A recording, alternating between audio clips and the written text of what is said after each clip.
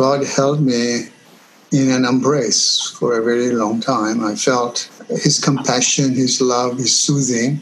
And then when the explosion subsided, he sent me back to my body with the wisdom that there are victims at both ends of the gun.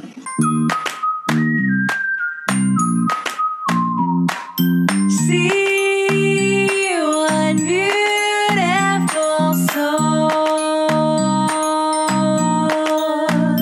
Is forgiveness really all that important? How do you deal with failure? What are some new tools I can use to live a life of complete freedom? These are some of the questions we'll be asking in every episode of See One Beautiful Soul. Hey everyone, welcome back to See One Beautiful Soul. I'm Barbara Heller. So I'm so excited to report that my book is out on Amazon. It's called And Then One Day the World Coughed. It's a children's book for children of all ages. It's really for families of all ages because the point of it was for families to sit together on the couch and read it together and talk about why this pandemic is happening, what's going on, what can we glean from it. I'm happy to say that I did it messy. I painted 41 pictures, and that's the illustrations in the book. And part of that was because I teach this course on finding your creative clarity, and I wanted to act my words out, which is do it, get it done, do it yourself, DIY. So I hope that it inspires people to write their own children's books and draw their own children's books about things that matter to them for the kid inside of them and for kids that they know, even if the kids that they know are in adult bodies, because that's everyone. So yeah, go out and get that book. It's $8.99 on Kindle, on Amazon, and also paperback copy. I hear it's doing well. People really enjoy it. I'm also starting brand new courses all the time, like Find Your Creative Clarity. This is an 8-week adventure in finding your clarity for what you really want to do creatively. And it's a great way to heal and just get unstuck and also meet people at the same time who might be growing through a similar thing. And you can find that at findcreativeclarity.com or just go to barbheller.com and search for Find Your Creative Clarity course. Please don't forget to subscribe to this podcast on iTunes and or on Spotify. Please leave us a review and comment, especially on iTunes. It makes a huge difference. So if you haven't done that yet, please pull over, pause this, and do it now. Leave us a review. Please, please, please. It helps us so very much. My very first guest is Azim Khamisa. I was praying about who should I have for the first guest of this podcast that's all about forgiveness. And then a friend of mine named Craig Parks, thank you, Craig, a big shout out to you, saw my podcast being advertised and said, you have to get this guy on your podcast. He is the perfect guest for you. And he turned out to be my first guest. His story is amazing. I don't want to take away from it. And once you hear it, I think you'll also agree that there's probably a small group of people that he fits into who could talk about forgiveness in only the way that he could. And you'll understand why in a few seconds. I am so happy that he is joining us because he is not just a speaker, an author, and activist. He is just an incredible human being. He was born in Kenya, Africa, and had training in economics and international finance. And his life took a turn when his son got killed. And he had to make a decision about how he was going to choose to get up in the morning and live the rest of his life. I think that you will find his story not just inspiring, but incredibly earth-shattering. And it may actually shatter your beliefs about forgiveness in general when you hear it. I know that it has done that for many people who attend his seminars and his public speaking events. I really don't have much else to say, but please just listen to this guy talk. So without further ado, this is my meeting with Azim Khamisa. So Azim, it is such a pleasure and an honor to make your acquaintance. I can't believe we haven't met yet because just watching you and listening to you speak online just made my heart so full. I'm a crier. I'm also a laugher. I feel so very connected to you, even though we don't know each other. But I feel like I've known you my whole life, because if I could be so humble as to say that we might be cut from the same tree. And that is, the logo of our podcast. I feel like we are all like the tree. And if we're not, we should take lessons from it. So thank you for your work. Thank you for your courage. I would love to start out, and I'm sure you have done this a million times, but for those who have not had the privilege and the honor yet of seeing your videos or, know your story, could you just give us a brief synopsis of who you are, where you come from, and then also I'm going to ask you what happened that got you to this place of full-time speaking about forgiveness. So that's kind of the order we'll go in. But I know you're bigger than the story that a lot of people are privileged to know about you. So if you want to just start with, where are you from and how did you get here? All right, Barbara. Well, thanks for having me. It's nice to meet you. Love your energy and love your programming and the good work that you are doing in the world as well. I would say always a heartfelt blessing when I meet people, which I have met a lot of people as a result of my own work over the last 25 years, that are doing great work. So that's good to know that there are more of us out there, because it's sorely needed. Maybe not as many of us out there as we need, but I'm glad more and more people are awakening up to the importance of creating a more inclusive, compassionate, more forgiving, more peaceful, and more loving and generous and kind world. And that's been my work for the last 25 years. I was born in Kenya. My roots are Eastern, and I was educated in England. My college life was in England. I would still have been in Kenya had Idi Amin not happened. Idi Amin, he was a dictator in Uganda, and in the middle 70s, he essentially threw out all of the non-indigenous people. And a lot of my family was affected because we were a minority, living in a country with 40 million people where the non-indigenous population was 500,000. It wasn't a very, large population. And when that happened, it shook us pretty heavily because we were doing quite well. My grandfather emigrated to Kenya in 1906. My father was born there. I was born there. I have a daughter that was born there. My son that I lost was born here. And my wife was pregnant, I should say my ex-wife, we're not together anymore, but we're good friends, was pregnant when I decided to emigrate out of Kenya because I didn't think that children would be safe there, because we were a targeted minority. So being educated in the West, although it wasn't easy, I was able to get my papers and emigrate to the U.S. in the middle 70s, thinking my children would be safer in America. Mm-hmm. So it was very ironic that Tariq, who was my son, my only son, I have a beautiful daughter, was born here and went to school. He grew up with his mom. Obviously, I was in his life. And then when he graduated high school, he moved to San Diego, where I live, to go to San Diego State and be closer to me, which was great because I saw him more often than I otherwise did. He was a good writer, a good photographer, a great sense of humor, a joy to be around, had a beautiful girlfriend, Jennifer. He wanted someday to work for National Geographic because he loved cultures, he loved to travel. He was a good writer, good photographer. His hero was Gandhi, a man of peace. He was like an old soul in a young body. And he worked Fridays and Saturdays as a pizza delivery man while he was going to school.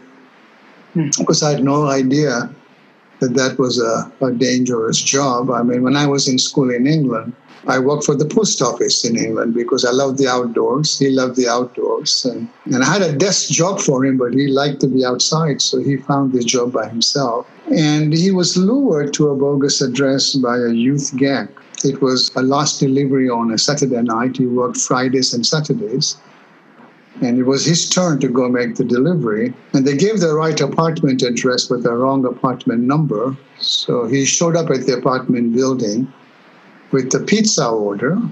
knocked on many doors, and nobody ordered the pizzas because there was no apartment number. They gave the right address of the building, but the wrong apartment. So he came back to the car, put the pizzas in the trunk of his car, and as he was about to back his car from the driveway of the apartment building, was accosted by 4 youth gang members.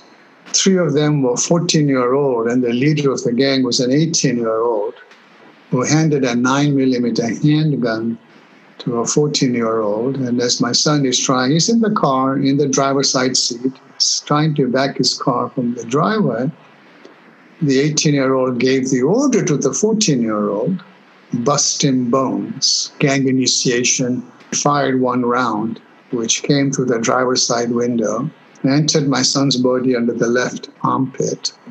And the bullet traveled across the upper part of his chest and actually exited from his right armpit.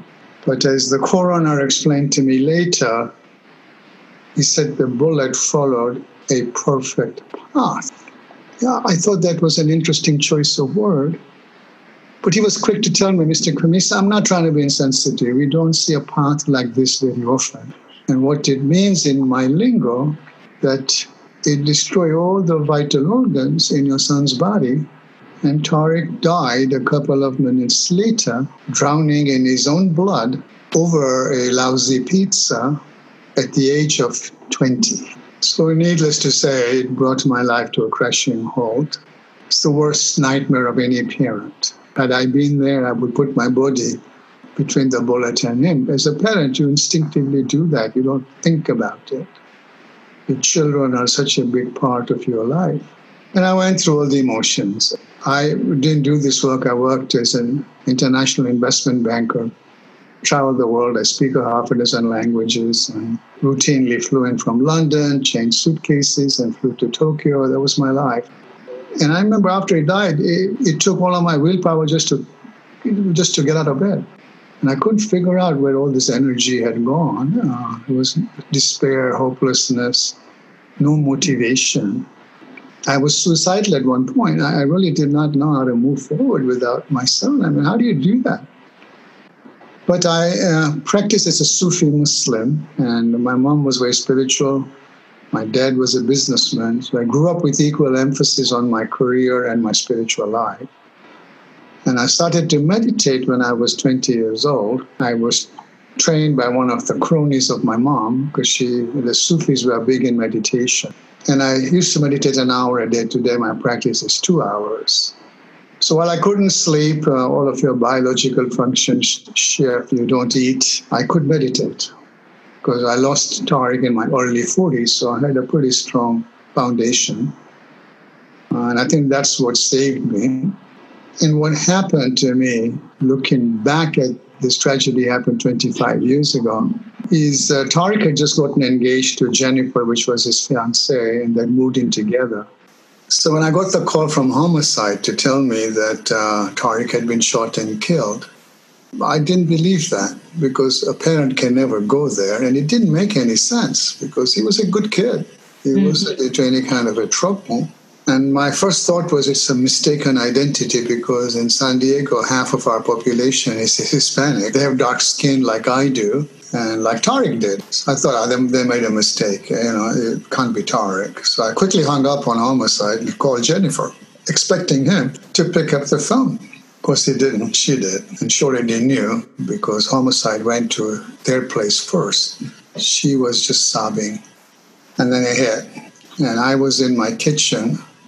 And I remember I lost strength in both of my legs as I collapsed to the floor. Yeah. I curled up in a ball, hit my head against the refrigerator. I don't have the words to describe to you how excruciatingly painful that experience was for me. And it was so painful that I couldn't even stay in my body. I left my body. And I've read when victims suffer trauma, like I did, or sometimes they're rape victims, they do leave their body, that God gave us this tool to not stay in our body with such unbearable, devastating pain. And I believe in God, and I left my body, and I believe I went into the loving arms of God. It was like a nuclear bomb that had gone off in my heart. I don't remember how long I was gone for. It felt like a long time, and God held me in an embrace for a very long time. I felt His compassion, His love, His soothing. And then when the explosion subsided, He sent me back to my body with the wisdom that there are victims at both ends of the gun. So it didn't come from my intellect or my loving heart. It was more a download from a higher power. And I didn't really connect with that wisdom because I lived by myself. And my best friend was with me an hour and a half later after having made some very difficult calls to Tariq's mother, my parents, my daughter. How do you tell a mother she's never going to see her son again? Tariq had a very special relationship with her mom. I do too have a special relationship with my mom, although she passed 3 years ago and I still miss her. It's a very, very excruciating calls. And then my best friend says, well, don't do anything. Kit and I'll be there. Kit's his wife. His name is Dan. And when they got there, I said, oh my God, Jennifer is by herself. So Kit says, I'll go get her. And I was alone with my buddy. And he said to me, by this time we knew because we had homicide visit us. There was some youth gang involved with Tariq's murder. There were some eyewitnesses. They were following up on it. And the first thing my friend said to me after Kit left for Jennifer, he says, whoever these kids are that killed Tariq, I hope they fry in hell. I looked at him and I said, you know what, Dan, I don't feel that way. I see that there are victims at both ends of the gun. And I remember he broke down and cried. He said, Azim, where do you get this strength? Somebody took my son's life, Adam, because Adam was his son. He says, not only would I want the killer, I'd want the whole clan. I never went there. Forgiveness was not in my heart back then.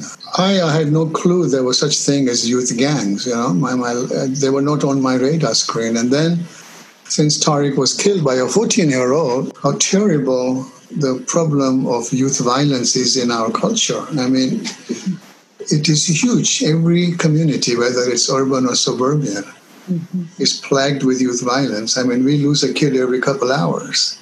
The Economist took 25 first world countries in the world, like Germany, England, France, Australia, and counted all the kids that die in those 25 countries. And they take the total and multiply that by 11. That is how many we lose in the United States of America. When you think about Sandy Hook, Newtown, Connecticut, 25 and 6 years old, first graders were gunned down in automatic machine gun fire in the richest nation in the world. How did we get here was my question. How did we get to a society where children kill children? I'm at 14. They're too young to drive a car or vote or buy an alcoholic drink, but you're not too young to hold a gun. I mean, it's crazy stuff. It's not about money. We are the richest nation in the world. And we can spend billions of dollars on wars. Yet every single day, right here in our own backyard, our defenseless children are being wiped out in a frenzy of bizarre violence. Why aren't we doing more? So like that, 9 months after Tariq died, having learned these horrific statistics and learning that we lose so many young souls, and to honor my son for my family and me, I felt I had to do something. And I founded the Tariq Khamisa Foundation. It's named after my son. The initial mission of the foundation was to stop kids from killing kids by breaking the cycle of youth violence. And we essentially had 3 mandates. First was to save lives of children, because we lose so many. Our second mandate was to empower the right choices so they don't fall through the crack and then choose lives of gangs and drugs and weapons and alcohol. And our third mandate was to teach the principles of nonviolence, of accountability, of empathy, of compassion, of forgiveness, of peacemaking. And I started with a very simple premise, that violence is a learned behavior. No child is born violent. Tony was not born violent. But if you accept that as a truism, then nonviolence can also be a learned behavior. 100%. But you have to teach it, because kids are not going to learn this through osmosis. So with the grace of God, the foundation is 25 years old. And with the grace of God, we are teaching these principles. We have a safe school model. We have 5 different programs. We're keeping kids away from violence and gangs and drugs and alcohol. We're cutting expulsions and suspensions by 70%. We're teaching these important values, soft values of kindness, of empathy. We cut truancy by 92%. I've had over 150,000 letters. I've given 1,000 presentations to students. And not only are the kids learning these concepts of empathy and compassion and forgiveness and accountability and being community engaged and how you solve violence, how do you solve conflict without violence, how do you become non-violent leaders that are committed to peacemaking. Not only are they learning this principle, they are hungry for it, as evidenced by the letters that I have given. Let me read this letter to you. So this is I spoke at a high school, Bishops, which is a very high-end private high school that it's not a high school, it's a middle and a high school. So it goes all the way from 6th grade to 12th grade. And it costs like $35,000 to send your student to Bishops for 1 year. It's 106 years old, probably one of the top schools. Every kid that graduates from there goes to an Ivy League school. It was 800 students. I spoke to 200 faculty. At the end of it, there's several students that came and talked to me. And then this one particular student came up to me, and here's what she said. She says, "My name is Vanessa Brunetta. I'm a senior at Bishop School. Following your presentation on campus November 8th, last Friday, I had a very heartfelt encounter with you, and I really appreciate the time you took out of your day to listen to my story for a few minutes. I previously attended a middle school where you presented about 7 years ago and changed the outlook I had on life at that time. I have been in foster care system since age 8. And your story and ability to spread the idea of peace inspired me to take the appropriate steps towards success as a 13-year-old. Following your presentation 7 years ago, my attitude towards the world no longer represented hatred, but took me down a path of forgiveness. Forgiveness of my biological mother, whom I deem responsible for my being in the foster care system, and forgiveness of the world, whom I held accountable for all of my young confusion and pain. Today, as a senior, I'm extremely appreciative of the message you have and continue to spread, as it has not only changed my life 7 years ago, but still influences my daily journey. It was a pleasure meeting you 7 years ago, and again for the second time last week." Can you see your light sometimes and how giant the blaze is? Do you get to see it through other people's eyes? It's the work. I'm grateful for this work. Somehow I found purpose in my tragedy. But having now talked to so many kids and then getting letters like this, this is a Kamala Harris in making. She's now at an Ivy League school. And who knows, she may reform the foster care system. Right. It wouldn't surprise me. Obviously, she won a scholarship to Bishop. She couldn't afford to pay $35,000 a year. She was a special student. And in one presentation, look where she is. Oh, wow. Beautiful. Yeah, you can see determination in her, Yeah. I wasn't trained to do this work. I came from business world. Yeah. I have a PhD in greed and avarice. I, was working in investment banking, which is a tough part of the business world. And obviously, that was not my life's mission and my life's purpose. Yeah. The gift that my son left me with is he put me on my purpose. Sometimes the tears come to me because I'm so grateful to him. This work that I've done has been extremely fulfilling. And I've written 5 books, my first one, From Murder to Forgiveness, and then Forgiveness to Fulfillment, because I've been very fulfilled to have done this work, especially with young people. Yeah. And then the trilogy is From Fulfillment to Peace. Mm. And Tony wrote the foreword to that last book. He's finally out. I've been working to get him out. I met him when he was 19.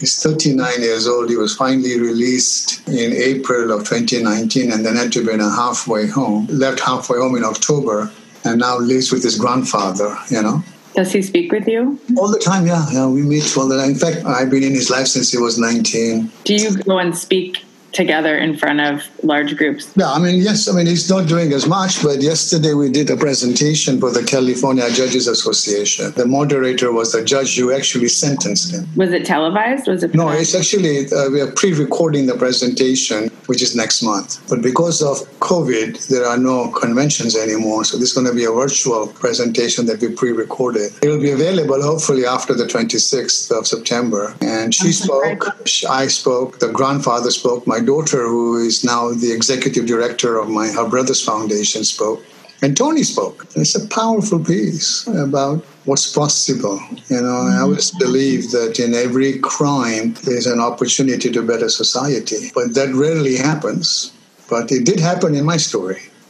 Yeah. Well, it's still happening through your story. Oh, yeah. We've reached over 600,000 kids, 400 schools. And I personally have given them 1,000 presentations outside the foundation, so another 1 million kids. And it continues, the work continues. It's been an amazing journey. Thank you so much for all of that. I finally stopped crying, but I'm glad that you kept going, because I didn't want to stop you, but also I wouldn't have been able to speak audibly. So they say words that come from the heart go right into the heart. And, that's not an easy story to tell. And I'm sure I did a one-woman show for a long time, and my childhood wasn't super easy. And there was a time when I had to stop doing it because it just hurt too much to do it. So I'm honored and privileged and grateful that you have the strength to keep telling your story, even on another podcast, because every single person that hears it, like that girl who wrote you the letter, you are so much more than just your story because you're telling it and how you tell it. I don't really have words to describe being in the presence of an angel or someone who is aware of one of their purposes. Like, we all have multiple in our lives. If we're lucky and we're listening with both ears and both eyes, we can see some of one maybe. And I feel like you are one of the few people I've ever met who really knows one of your purposes. And it's so cool to watch that. And for anyone listening right now who's struggling with figuring out what they want to do with their life, I really believe that whatever happens to us is for us. And our mess is our message and our mission. To think that you would have been an investment banker continuously, and yet this is what you're doing now. I'm glad you're thanking your son for your mission, because part of your mission was raising him to be the angel that he became on this planet. But it's very obvious to me, based on my theories about life, based on what I've studied, that we are all just souls having a human experience, and his clear path was just very, very sudden and short. It's so obvious to me that God chose him to be a beacon of light for all of us who are valuing money and valuing power, so much so that somehow these 4 children, I'll call even the 18-year-old a child, 5 altogether, 4 14-year-olds and 1. 4. Yeah. 3 14 years old, 1 18-year-old, yeah. So these children were standing there, and it sounds as if it wasn't premeditated, like, oh, we want to get Tariq. They just wanted somebody to prove their power through, correct? Yeah. The gang culture is you have to prove yourselves. Let me share another story with you. Here's a lady that was at a school on her way home, which was only 4 blocks away. Her name is Rocio. On her way back, there was a gang waiting for her, and the gang initiation was whoever is the next person that crosses the street, you got to go beat her up, or him. It's a gang initiation. So she was walking home, and of course she was the victim, and they really beat her up badly, tore her, pulled her hair, bled, and she was in 7th grade. So she was 13 years old. Fortunately, there was an adult there that interfered and basically was able to free her, and she ran home. A week later, we were at her school, and I'm introduced, because the grandfather and I do a live assembly, and we're introduced, this man's grandson killed this man's son, and here they're together in the spirit of compassion and forgiveness. He's African-American, I'm Eastern, he's Christian, I'm Muslim, his kid killed my son, and we are brothers. She was so moved that she forgave the gang of members that beat her up, and graduated middle school, went to high school, went to Berkeley, and now is one of our top facilitators. Beautiful. And she's brilliant. I'm sure. So it's a powerful message. One of my books is called The Secrets of the Bulletproof Spirit, How to Bounce Back from Life's Hardest Hits. Because we all get hard hits. It's life. And how do you bounce back from it? There's 30 different chapters in it. I actually do a 2-day forgiveness workshop where it's a train the trainer. So a lot of people that are in social work and that are psychiatrists, MDs, victim services, sometimes I work with hospice, they work with hospitals, come to this course because I teach 3 milestones on how you forgive people that have harmed you, and 3 milestones how you forgive yourselves, because at some level we've all harmed too. And it's based on this book. So that book I think would be relevant to your audience because they're probably attracted to your podcasts because they probably have had a hard hit. And they don't know where to start. How to bounce back. You have my website, azimkamisa.com. I'm also on social media for those, especially if you are in providing services. This is it's a train the trainer. Creating spaces for it. Yeah, you can use these steps to help other victims. Well, I wanted to share a couple of things with you and get your thoughts back. So I was reading this morning, a rabbi friend of mine sent me a quote, and it said, "Education's goal is not to produce people that earn more money, but to nurture a sense of responsibility for the world." And in my culture, so I'm Jewish and I've been studying meditation for 25 years. I went to India and Thailand and Japan trying to find my spirituality before I came back to my own roots, because the Judaism I was shown as a child from my very non-observant parents, and I just kind of ran away. I didn't want to have anything to do with whatever they told me culturally, because I was like, it doesn't mean anything because it doesn't matter. Once I started learning about mystical Judaism and met my rabbis and really started doing deeper work spiritually, I realized I don't just like what I came from. I'm privileged to have it. One of the teachings that we learn is the reason why we don't have a third temple at the moment is because the second temple was destroyed because of senseless hatred to each other. And the temple itself, like the Jewish temple, is just a metaphor for the entire world, right? I would love to see the whole world united in peace. I hope we all do deep down. But according to Jewish theology, and I think most theology, or even most hearts deep down, in order to get there, we actually have to practice senseless love, not just random acts of kindness, like actual intended acts of kindness for all, including ourselves, because it's the only antidote to all this senseless violence. And the violence that you spoke about earlier reminded me of the Holocaust. There's so many stories of senseless violence in the Holocaust. Yes. These Judenrats, these Jewish mice, they don't matter. And the 6 million other cultures that were killed, 6 million other individual souls that didn't necessarily belong to Jews. 12 million total were killed in just the Holocaust. Forget the Armenian Holocaust that happened a little bit later, and things that have been happening in Iran and Saudi Arabia and Turkey for so many years. There's Holocausts all the time, but I'm just speaking specifically about the Nazis. The culture was show your power by being violent. Gang violence and what you just described reminded me of that. I also think it's interesting that it took you 9 months. There's something beautiful about the digestion of this is the crime I would say Hashem or God gave to me, and I'm going to let it simmer and sit for 9 months, whether you were conscious of it or not. And then a new baby was born, and that was like maybe a combination of your son's soul and your soul creating this new united father and son mission that you are carrying on. I heard a woman, her name is Nora McInerney, and she had this TED Talk about how she lost her husband to cancer. And then a few years later, next husband, she calls him her current husband. And she said, you never get over the grief of losing a loved one that's so close to you, but you move forward with them. You move forward with the grief. It's just a part of you, like your arm. And so your own sanity, it was as if you had to go to the killer and really the killers, right? All the people that were involved, because I consider all of them, they did this together because they were all in on it together. There's something about the impact that it had, not just on your life, but the ramifications are just so vast. Yes. Tell me, does Tony have any idea, or did he at the time, of what an impact it would have on other people. Like how does someone, I mean, he should really be here to speak for himself, but what have you noticed about him in how he has gotten through this idea? Like, oh, now I know the impact, because you see it in the video when he gives his testimony. No, I mean, he's definitely would like to turn the clock back. Sure. He's taken responsibility. He's remorseful.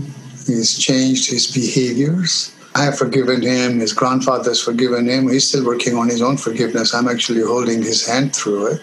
And the more he helps other kids not follow in his former footsteps, the more he can help forgive himself. He had a pretty violent life, had a lot of domestic violence, like you suffered. His favorite uncle was killed in machine gun fire. One of his other uncle's girlfriend seduced him when he was 8 years old. He was then finally sent to live with his grandfather. His father was never in his life. He was born to a 15-year-old, a child having a child. So sometimes I wonder, if I had grown up and had the same life as Tony, would I have made the same decision? Plus, the kid who gave him the order to kill my son, the 18-year-old leader, had just shot a homeless person in an alley 6 weeks before he masterminded this tragedy, just to show off to his homeboys that if they didn't obey him, he could kill them. And so what happened to him, this godfather, this 18-year-old godfather? So he was tried for both murders. So he got 2 life sentences without parole.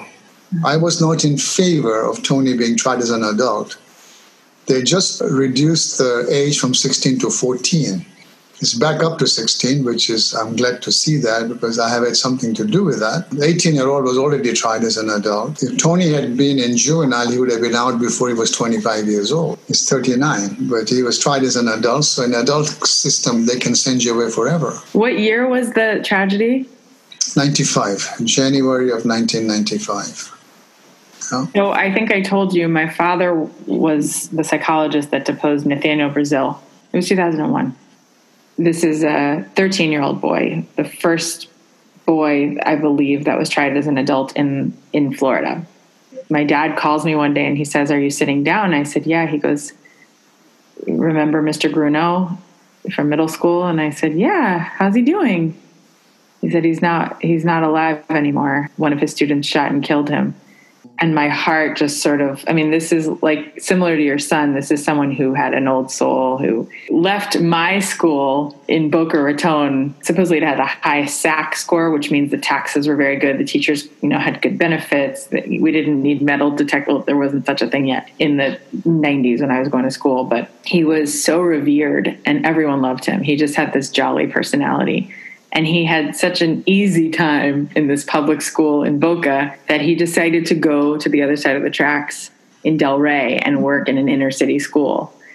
And this 8th grade kid who's about to graduate, and he's a Clinton scholar. He carries a letter in his pocket every day from Bill Clinton saying that he was chosen as one of these fine graduates, has a moment of delusion and weakness because talk about the significance of words from our elders. One of the administrators of his school got angry at him for throwing a water balloon amongst a crowd of other African-American boys and probably some girls, and yelled at him and said, "You're never going to graduate from 8th grade."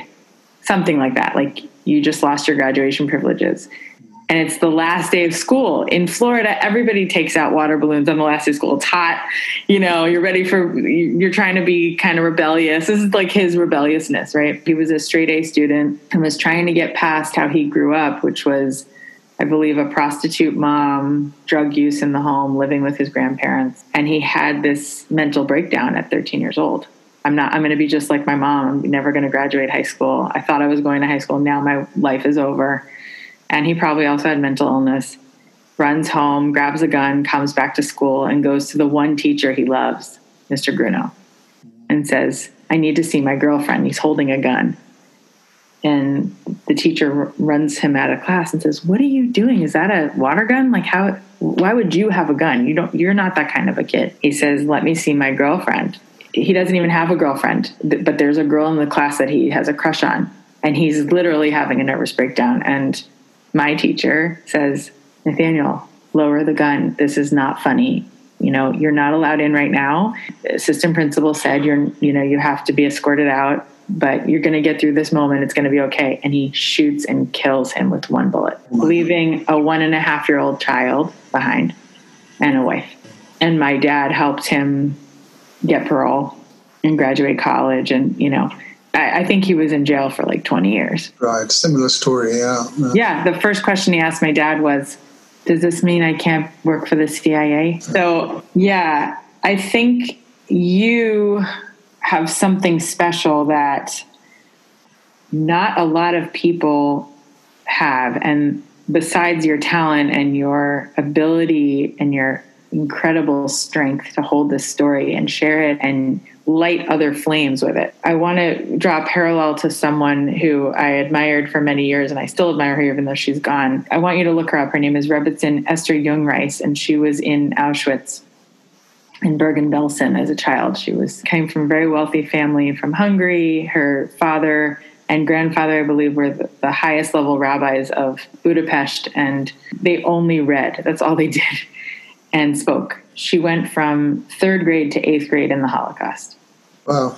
And never, ever thought that she would end up alive. She had lice in her hair and was gaunt. And when she was liberated at 13, within a few weeks went from 3rd grade to 8th grade in school because she was that smart. And when she spoke once, someone who interviewed her, and I just remember them saying, if anyone has advice for living, you are that. No one gets to talk about what it's like to be a survivor in the same way that a Holocaust survivor can. Right. And it's the same thing with you. If anyone wants a degree in forgiveness, they should take your class. Well, we have another lady here, Edith Eger. She's a Holocaust survivor and forgave. We've spoken together, a strong woman, and she's probably in her 80s, but still very present. And I remember in one of my workshops, I had a Jewish lady by the name of Riva. And it's a 2-day workshop, which I made it into 4 days because online, people don't want to sit and looking at a computer for 8 hours a day. So we did it in 4-hour pieces. But when I did it in person, it was 8 hours. On the morning of the 2nd day, Riva comes up to me and says, Azim, you don't get it. I am working on forgiving Hitler. Yeah, she had family that was killed in the Holocaust, which is probably one of the biggest blemishes in our history. And I told her, I said, Riva, I do feel empathy and compassion for your loss of your ancestors. And I remember Edith, because I knew her at that time, and I said, let me tell you one thing. I believe there is no escaping wrongdoing. Karma always balances, and it's better that you separate yourself from Hitler. I had to separate myself from Tony. He has his journey, I have my journey. Jennifer, who was Tariq's girlfriend, was very angry with me because I forgave Tony. And I told Jennifer, you know what? I'm going to leave Tony to the higher power. Yeah. I'm not going through life in anger and resentment, because I understood that if I stayed in anger and resentment and hatred, who am I hurting? Yeah. Myself. There's a great quote from Mandela. It says, resentment is like drinking poison and waiting for your enemy to die. Exactly what I was thinking. So I said, Tony has his life, I have his life. So I told Riva, I said, let me tell you, the higher power knows how to deal with Hitler better than you do or I do. And let me tell you this, as you and I are speaking, the higher power is dealing with Hitler. Yeah. Why do you want Hitler to live in this meager, important real estate of your psyche? Yeah. I can see your anger. I can see your hatred. I can see all the lines. I said, how is it helping you? Yeah. I said, this stuff eventually manifests into disease. Because if you stay so bitter and in anger and hatred, it becomes cancer. And so why don't you let Hitler go, knowing that the higher power is dealing with it? Yeah. So love and joy can live there. You don't have to take on Hitler. Yeah. Right? But this is not helping you. Yeah. And somehow, and then I told her Edith's story. I said, Edith is a Holocaust survivor. So she was actually in, Auschwitz. And she was also, and has forgiven because she recognized she didn't want Hitler to control the rest of her life. Mm. So let it go, knowing that Hitler is paying for it and will continue to pay for it. So you don't have to worry about it. And the light bulb went on. And even on the end of the 2nd day, you could see her aura shifting. you could see these lines now becoming less defined and fading. And then a month later, I got a very beautiful card from her. And I get a lot of letters, as I told you, over 100,000, 150,000 others from kids. But I also get a lot of adult cards. And this was particularly beautiful. She spent a lot of time on this card. And she thanked me because she says, this has been something she's been fighting for over 30 years. And then at the bottom, there was a PS. My husband thanks you. We've been married for 35 years. And now we have the most loving relationship that we've ever had in 35 years because Hitler doesn't live here anymore. There was a third person under that roof. Yeah. So she's not cheating on her husband anymore. With the worst. Yeah. So that's what's difficult in getting forgiveness. Is something you have to do for yourself. I think it keeps people tied to the person they lost or the loss that this other negative force caused. So it's their way of holding on. I owe it to this person who I lost because of Hitler. I'll stay angry at Hitler. That keeps me connected to them. But it's like you said before, you can teach violence to gain power, or you can teach active ways of loving and acceptance and how to love yourself and soothe yourself. Then there's so much more possibility created, just like you said, versus I'm just going to stay angry because that's what my parents did and that's what my grandparents did. And I'm going to hold on to this. These people suck, or this, I don't do this, or I don't buy that kind of car, or whatever it is, so that I have built my limitations because that's what my identity is. Right. Yeah. Unfortunately, the English language doesn't have words for everything. In Sanskrit, we have a word called ahimsa, which essentially means do no harm, which is opposite of violence. So non-violence used to be two words. One of my good friends is Arun Gandhi, who is the fifth grandson of Mahatma Gandhi. And we've spoken often together. He finally worked hard to make non-violence one word, because there's two negatives, non and violence. But now, if you look it up, non-violence has been put into one word, so it becomes not two negative words, and trying to get away from that word. But I don't know why, and I sometimes use ahimsa, because there are many Sanskrit words that have come into the English language. Karma, mantra, diva, guru, raja, Dharma. So why can't ahimsa become a word as well? I love it. So maybe there's something you can promote as well. I still like something more active, like illuminating or loving. Yeah. But you're right. We should come up with that. We'll have a word sleuth, and you and I can once a week just send a new word to each other. How about that? That sounds good. Okay, so this is the part in every episode where I'm going to talk about some of the life lessons or takeaways or prophetic wisdom that we can get from each episode. I think one of the most beautiful quotes that I got from Azim in this talk today was that there were victims at both ends of the gun. And even if there isn't a gun involved, whenever there is a moment of challenge or conflict in our lives, we have to remember that the reason why there is conflict is because there are two different entities at either side that need to make peace. And if we can look at the other as a soul that is connected to us, we might actually have a shot, so to speak, at melding together again and finding a way to freedom. Violence is a learned behavior. No child is born violent. There is found purpose in tragedy. In every crime, there's an opportunity to better society. We have an opportunity to practice senseless love every day. And are we doing it? Holding on to anger and resentment only hurts you. The harm I do to you is actually harm I'm doing to myself. Not forgiving someone is actually a threat to democracy.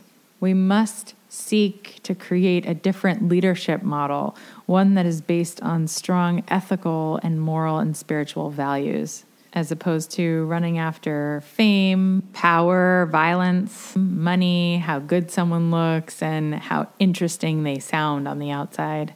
Leadership that will create a world that is inclusive, kind, generous, in search of service for the other, promoting love. We can't just wake up one morning and see that we're all at peace. We actually have to proactively work for it. Parenting is the toughest job on the planet, and sometimes it continues even after one of the parties passes. Thank you so much for listening. I am well aware that you have a million things to do, and there's a million things you could be doing while you're driving, walking, jogging, running, crocheting, eating, cooking, doing all the things that you're doing right now. And it means so much to me that you're taking the time to spend it with me. We will be having a second episode of this particular show, so stick around for part 2 of my dialogue with Azim Khamisa. If this episode inspired you at all, made you look at the world a little differently, I want to hear about it. Please post about it on Facebook, TikTok, your Instagram, tag me, and maybe someone you love who might need to hear it also. Please don't forget to leave us a review on iTunes and subscribe to us on iTunes and Spotify. I want to thank my friend, educator, singer-songwriter, and fellow SLBCer Craig Parks for introducing me to Azim. And I want to thank my sister, Kathy Heller-Reinstein, for being an amazing human, soul, sister, friend, educator, inspirer, and for inspiring me to do this. This episode was produced by Katya Soto. If you have a great story about failure, freedom, or forgiveness, please write to us. If you know somebody with a great story, please write to us about that as well. We want to hear from you. If you like what you hear, share the episode. Please subscribe, leave testimonials, leave comments. Your opinions matter.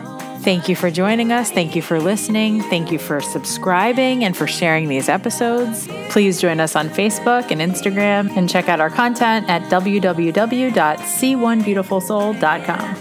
May we all choose to look for and see the light that lives in all of us, in all ways, always.